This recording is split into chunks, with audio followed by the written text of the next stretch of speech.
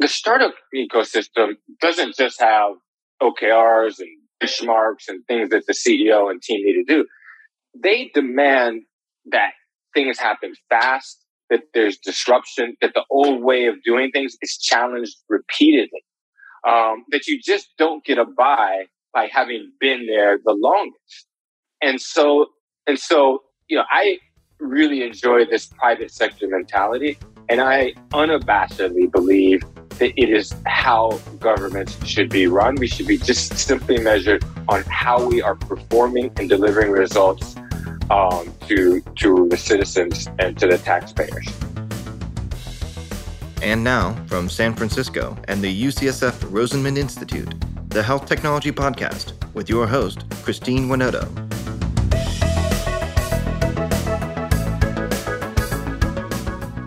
What does a day in the life of a big city's mayor look like? Today, we discuss that and more with our guest, Adrian Fenty. From 2007 to 2011, Adrian managed one of the most complicated and powerful cities in the world, Washington, D.C. As mayor, he focused on education reform and disrupting the status quo. Now, as a venture capitalist, he loves to see disruption and innovation all around him every day. Today, I asked him, what do the private and public sector have in common, and how are they different? I was surprised by some of the answer, and I think you will be too. Here's our conversation.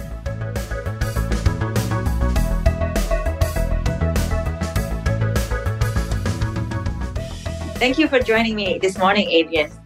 It's my pleasure. Thank you for having me. It's so nice to have you. I think you're the first politician or mayor that is in our podcast. We always talk about healthcare, but I thought your experience is quite really interesting, and your view of the world is quite interesting. Can you tell us more about your background, how your career goes from being a politician, mayor, and where you are today? Glad to. Excited to. Thanks for having me.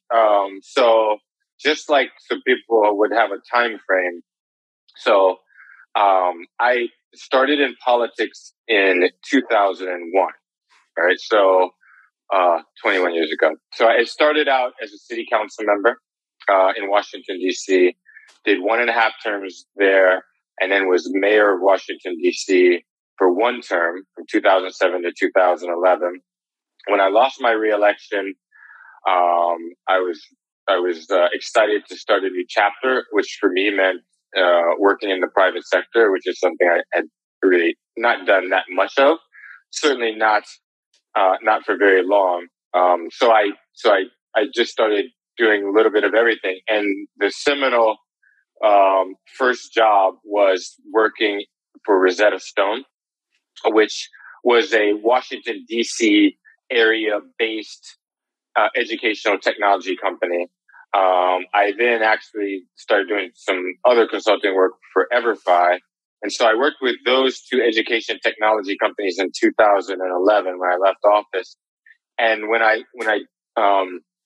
started working with those bigger ed techs, the DC tech startup scene kind of took note, and a few startups asked me to work with them either as an advisor, as a consultant, or anything I could do to be helpful.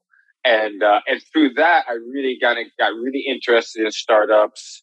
I had various different reasons to come to Silicon Valley, which is a place I'd never been to before, and then just started meeting a lot of people. And one thing led to another. I met Mark Andreessen.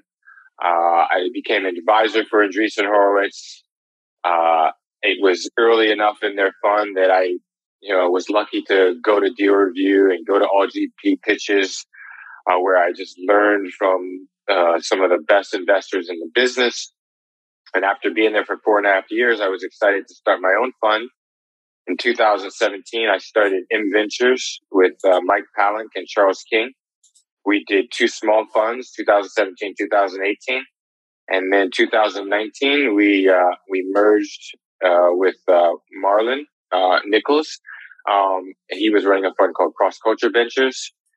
We then raised a $110 million fund, which we kind of executed on for 3 years. And then now we're raising that fund too. That's so exciting. That brings us all the way up to March 31st, 2022. You kind of captured in such a very, in a few minutes, talking about 21 years. I remember when you were mayor. I left out a couple of details. Yeah.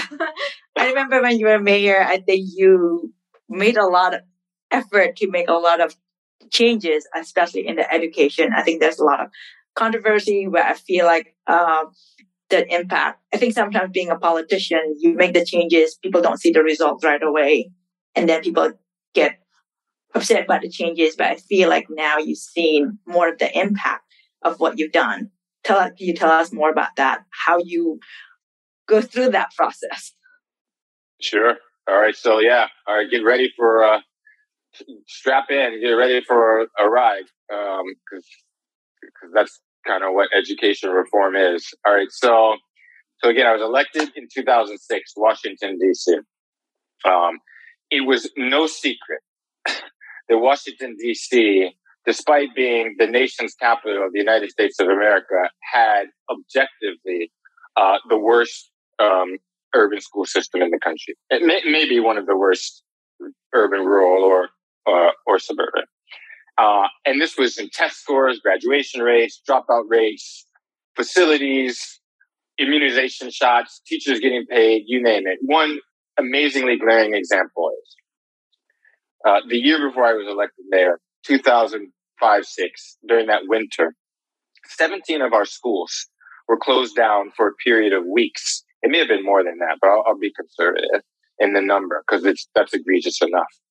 They were closed down because it got cold enough in the DC winter that the heating systems were overpowered and we couldn't allow the kids to go to school for their own safety.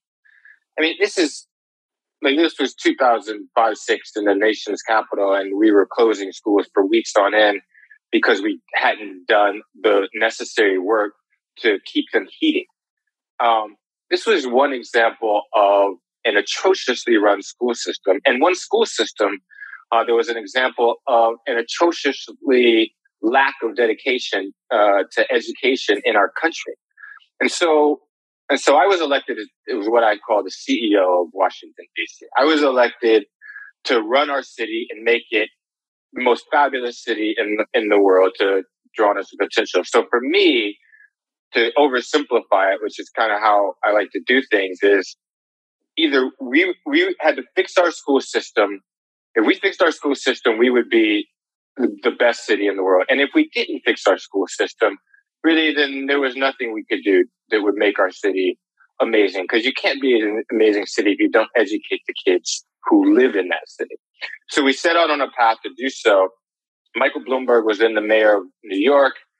He became a very unofficial mentor of mine, particularly around education reform. And he said, listen, if you really want to fix things, you need to get rid of this school board system where you have everybody in control, essentially having no one in control. So he recommended what he and Richard Daley had done, which was to take over the school system. In the history of the Western Hemisphere, there's only been 3 mayors, North, Central, and South America, and probably in Europe, where the mayor has run the school system. So Chicago did it, then New York did it.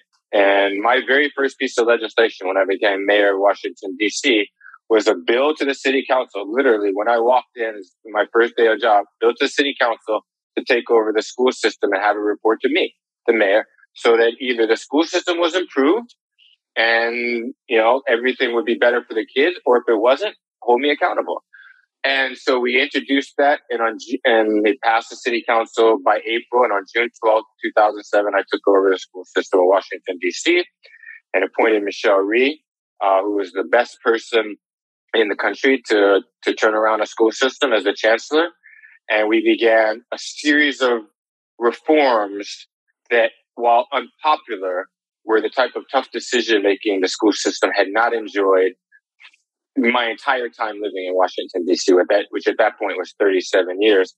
I could talk about lots of controversial decisions we made, which set up the reform that you talked about. But a lot of things that get overlooked were addressing like those boiler and air conditioning. When we took over the school system the year before, there were kids who weren't allowed to go to school for months on end because they hadn't got the immunization shots. And I know you guys care a lot about healthcare, but that's like a management and administrative issue. Also, teachers hadn't been paid. Teachers would start the school year and not get paid for like weeks just because it was so poorly mismanaged. Okay, closing with this.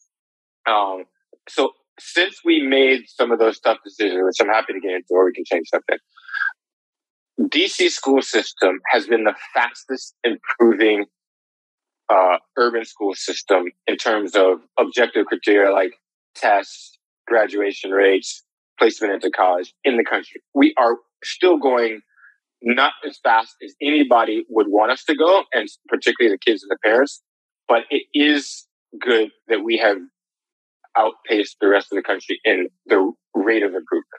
Yeah, no, I think I definitely see that. My late husband's family is in DC. So I have a niece and nephew who now is in high school. So they got to benefit the changes that you made. It's always, sometimes it takes a while to see the impact of the changes. And of course, the beginning of changes is always really difficult for everybody because nobody likes to change. So learning from that experience, and as you know, change oftentimes is needed. And working in a startup, working with founder CEO, what lessons that you learned from trying to make, of course, the scale is so different running a city versus running a company, but people are still people. What are the things that you learned from that you can provide some insight for CEO founder? Yeah, no, I have a lot to say on this. So I'm glad you asked. Okay. So first of all, in the government, the problem is there are not really like benchmarks and standards. In Silicon Valley, we use acronyms like OKRs, right? These are things that have no mention at all in local, state, federal governments. It's literally actually the number one thing that gets mentioned is how much money are you spending on an issue. Go to any hearing, federal or local, and the way that the community judges how good of a job they do is by how much money we spend on things. It's completely archaic and backwards. In the private sector, a CEO has to get things done. Okay, so that's the private sector versus the public sector in general. Then you have the startup ecosystem, quote unquote Silicon Valley, but obviously now it's everywhere: New York, Austin, LA, Seattle, Miami, and other places. The startup ecosystem doesn't just have OKRs and benchmarks and things that the CEO and team need to do. They demand that things happen fast, that there's disruption, that the old way of doing things is challenged repeatedly, that you just don't get a by having been there the longest. And so, I really enjoy this private sector mentality, and I unabashedly believe that it is how governments should be run. We should be just simply measured on how we are performing and delivering results to the citizens and to the taxpayers. Yeah, I think that's, again, changing that mindset. That is a task on its own, probably. Would you be interested in taking that job again? Well, two things. Or tons of things, but I'll start with just two things. One is I love what I do. There's nothing better that you can do than serve other people. Like there's really in our lives, the only thing that we should ever judge ourselves about how many people we help. And I had the amazing opportunity through 10 to 12 years in public service to help lots of people, whether it was in the school system and in the homeless or in juvenile justice or child welfare. And it wasn't me, of course. I was just the top manager. There was really dedicated people who worked under me way down who did these things. And there's nothing more rewarding. And every day I was in office, someone in some way or another thanked and showed appreciation. And so there's nothing better they can do. And so I relished it. And I'm a political junkie, so I could I could actually do it forever. But I don't think it's healthy to have career politicians. I wish we didn't have this situation where politicians serve for 10, 20, 30, 40 years. I don't know why they don't get out of the way and let other people in. And they don't have to just retire, but be so disruptive that you make it uncomfortable for yourself to be in office. That's your job. Just don't sit around and be, politically expedient so you can stay there longer and keep getting reelected. I literally don't understand this, and it infuriates me. So what I'm more excited about is bringing new people into office. Bobby Kennedy said that politics is really for the young. It's really for, the idealistic and the people who have energy. And of course, Bobby Kennedy was a 36-year-old attorney general.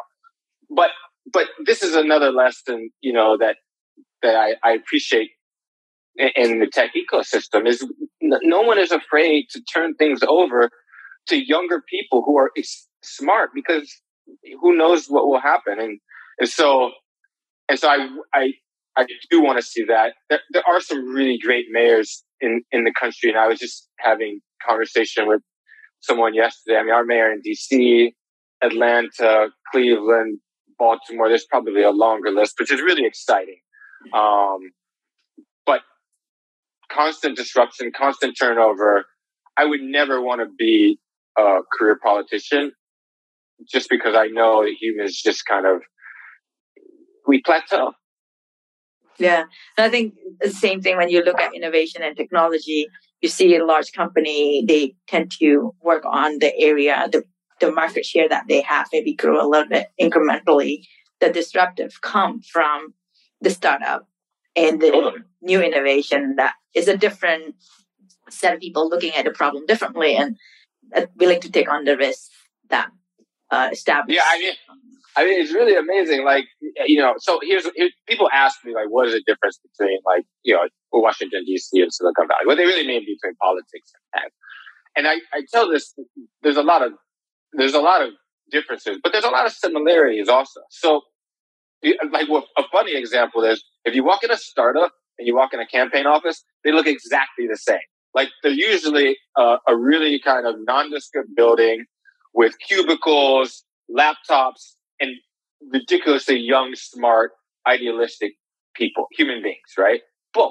So this is the start of politics and the start of the tech ecosystem, right? The difference is in politics, once the principal gets elected, the shift immediately changes towards re-election, or that becomes a huge part of how decision making is made. Where in the startup or business ecosystem, once you've never totally made it, you're always trying to find the next great idea, the next new hire. There's always iteration. There's always pivots. And so in one case, the smart, idealistic, young, energetic people become more politically expedient and careful and stop making tough, disruptive decisions. But in the purest form of the business community, which I tend to think is the startup ecosystem, you actually get rewarded for being disruptive and making changes. I mean, this is why the top 4 or 5 companies in the marketplace are all tech companies, because they've figured out a way to disrupt themselves. You think then the incentive is not aligned then on the government side then? I think that's a terrific way of saying it. I do think another thing too. So I think that's true, but I want to place blame at the number one people who should take blame, and that is the citizenry. Okay, we have a job to do. We have an obligation to hold people accountable and hold our elected officials. They are our elected officials. They weren't born in our country. No one's born mayor, president, governor, or anything. They were just citizens who ran and became politicians. We do a not so great job of holding them accountable. We do a not so great job of demanding more turnover. We do a not so great job in really exposing and holding people's feet to the fire. And so that is on us. And, politicians have plenty of blame, but the citizenry are always to blame more. You know what I mean? I was a citizen before I ran for office. I made a very uncomplicated decision to run for office. I decided that I was not going to be able to sleep with myself if I didn't run against the incumbent who was in my city council district. That's literally my exact thinking of it. And I use that just as an example. People who are fed up with the system, people who aren't seeing what they want, they have to get involved. If you're not going to run yourself, work for somebody else's campaign. I think people always also oftentimes got busy with their own life and not thinking that maybe other people can help solve that problem, and they don't have the power. I think that's true. I think what happens is, I see this on Twitter all the time. You start to see the politician as like somehow a fixture rather than someone who should be the best person that we have in a job. So we start to we accept wildly bad performance from politicians. So we'll just rail and yell. Stop yelling. Stop railing. Stop tweeting. Go do something about it. It's your right to that job as much as it's the politicians. And so when we do that, then we settle for really bad politicians. And when you settle for really bad politicians, then you have crisis in wholeness or in education or other really serious things. This podcast is sponsored by Brown Rudnick's Global Life Sciences Group, a team of legal professionals that help life science companies, lenders, and investors around the world turn good science into good business. Learn more at brownrudnick.com. This podcast is also sponsored by Canon Quality Group. Canon Quality Group has been helping medtech startups set up quality management systems for over 10 years. If you're unsure when to get started with quality management in your startup, turn to the experts at canonqualitygroup.com. I want to shift our conversation a bit to your work now at the Mac Ventures. And so can you tell us more about what your focus is? I mean, you invest in a lot of different things, but it's what your true vision on the venture side is, that the commercial, the for-profit aspect of things. No, so I started it in Andreessen September 2012, which is now amazingly almost 10 years ago. So Andreessen Horowitz is famous for a lot of things. But by the time they founded their fund in 2009, there were some principles around tech investing which made sense. And I think they did an amazing job at really focusing on those things as much or maybe more than any other venture capital fund had done. So it was having a technical founder who would be a long-term CEO, having a technical team, investing in software companies, as Mark said, software eats the world. Really a real passion for engineering, because engineering would be able to scale and provide a moat which could defend against competitors and copycats. And then really their amazing contribution to the world of the startup ecosystem is building a market development team that was even bigger than the investing team. So the market development team helps companies after you invest. So these are the types of things that we have brought over to Mac Venture Capital. We love, enterprise software. We love to invest in a technical team, usually two or three technical founders if possible. And from there, we're agnostic as to the vertical. So we have software companies that are into climate change. We have software companies that are in fintech and crypto. We have software companies that are in health tech or aerospace. And we even along the line have found some amazing teams in deep tech and hardware and on the consumer side. But the lion's share of what we do is invest in enterprise software companies. Most of our deals, because our team is in California, both in LA and Silicon Valley, are in California.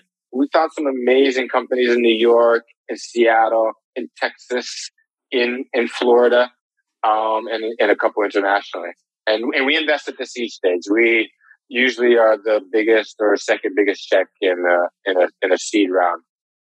Yeah, and so of course, many of our listeners are interested in the healthcare side. You definitely invest in the healthcare side of things. One of the companies that I mentioned earlier is Spora Health that came through our program as well.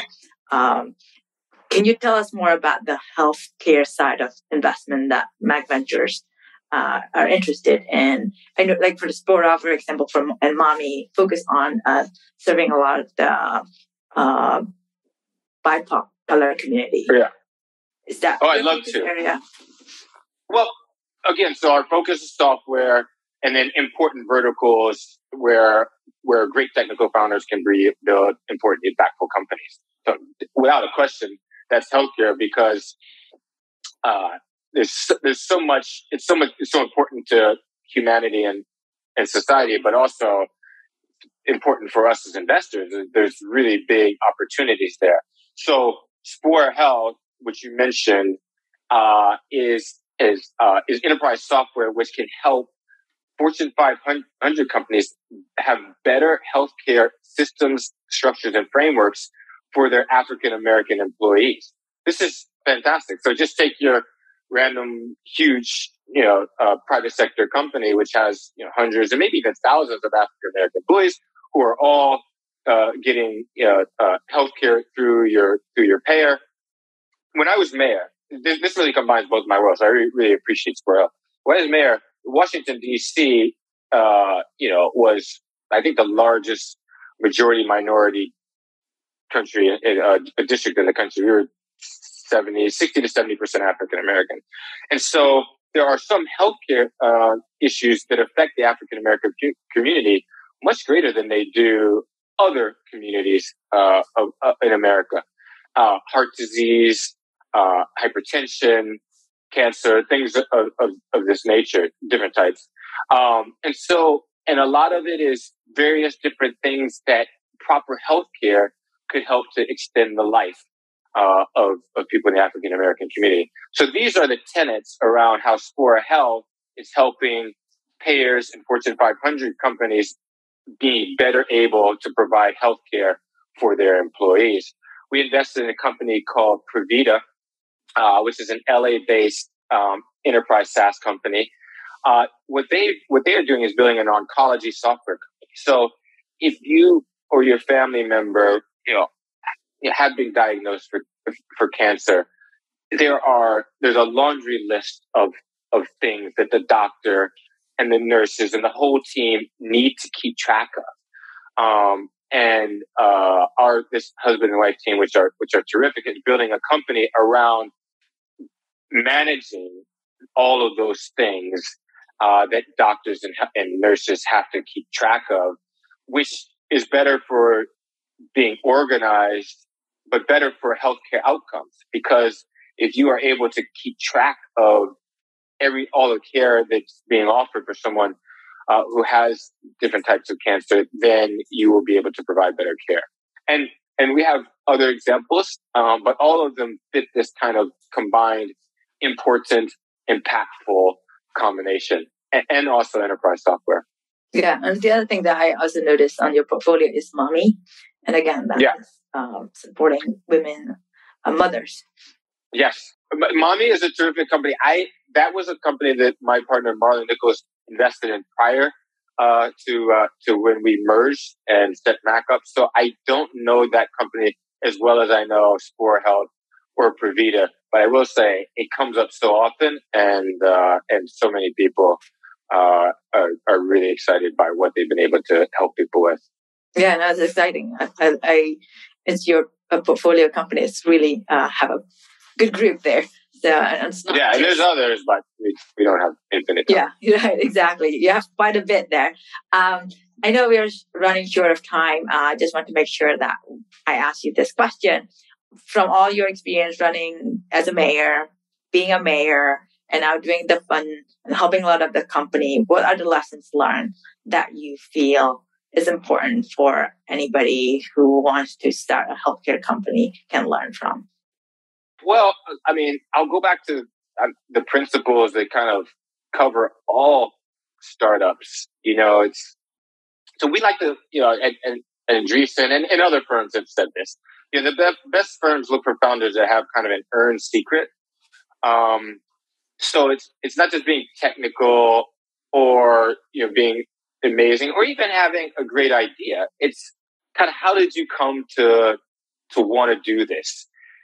Because if you have a passion for something, then you will not let obstacles get in your way. And startups, I mean, every day in a startup life, there's somewhere between 10 and 100 obstacles that come up. It's just that's what you just have to deal with. But if you're passionate about it, if you have an earned secret, like Dan at Spora Health or Victor and Shirley at Provida Health, or we invested in a company called Rima Health, which is helping to bring people who are Medicaid eligible but disconnected, literally from Medicaid back on to Medicaid so that they can get proper healthcare. And they do it through a really innovative way of text messaging, software, and then using human beings to do outreach. The founder there, Justin Lay, grew up in an environment where his family didn't have everything, where they relied on the government. And so he wants to see, better health care for people who, otherwise are not going to get it. So, and I know when we invested in Justin, having heard his personal story, I knew that he's the kind of guy that is not going to let any obstacle get in his way. So those are just kind of a little bit add-on things that we look for. I think sometimes we always hear the story about you need to find your passion, but not everybody know what that passion is. I always feel like everybody's like, I think that's passion? Right. What is that? How do you, Well, I mean, so you're getting right. Kind of like one of the things that I've always loved about both of my last couple of professions. So for some reason, I've always believed that when someone like knows what they're doing, like 5 minutes into talking to them. You know what I mean? You could tell they know where they're going. They know where we all should be going. And all they need is people to back them and follow. I've always thought this, even since I was a teenager. When I became mayor, I had this story that I tell in some of my speeches. So whenever you get elected to something or in a new job, everyone has a lot of advice. So I get elected. People are giving me all kind of advice, hundreds of people a day. So I was on a trip to New York, and I hadn't even been sworn in yet. And so I stopped in to see Mayor Bloomberg, and I was like, listen, I'm getting all this advice. My head's spinning a little bit. You're doing the job now. You tell me what should be my highest priority to make sure that Washington, D.C. is the most amazing city that I can make it. And he looked at me, and he could tell that I didn't need to hear any long speeches. And he said, hire great people. And so this was late 2006. And so then, fast forward to September 2012, I was lucky enough to, again, become an advisor in Adrian Horowitz. We're in one of our deal reviews or so, and like everyone's going around, okay, these are the strengths of the company. These are the weaknesses of the company. And one of the strengths of the company, was that it had an amazing founding team. And I remember Mark saying so clearly, we invest in great people. And when he said that, it really just became clear to me that like the same things that were like the predominant, most important things in being a mayor or a public CEO was the same things that were important in being a venture capitalist or being a startup CEO. You have to hire great people. And that is both the similarities of those two things and kind of what we focus a huge part of our day on, and what our founders focus a huge part of their day on. Yeah, and I think it's sometimes we, especially when, you're working on something that technical, very sciencey stuff, then we all tend to think that is the most important part. But all the people, the leadership, those are the soft skills, but that can help you make or break whatever that you're working on. Yeah, I mean, and you can just see the energy the aptitude, and what I love about the tech ecosystem is in our founders, they have a vision. You know, you can call it kind of a vision of the future, but as part of that, it's a vision for how they and their company will help to build that future. And it's not only important or fascinating, but it's fun. Well, that's great. Well, thank you so much. I feel like it. You're welcome. This was the easiest. I know this was the easiest podcast you ever set up. Yeah, no problem scheduling it. Yeah, no, I know. So I'm so glad that we finally connect, and it's so great to hear your insight for everybody to hear. And I think everybody can learn. Thank you for having me, and thank you guys for being advocates for better healthcare. Thank you.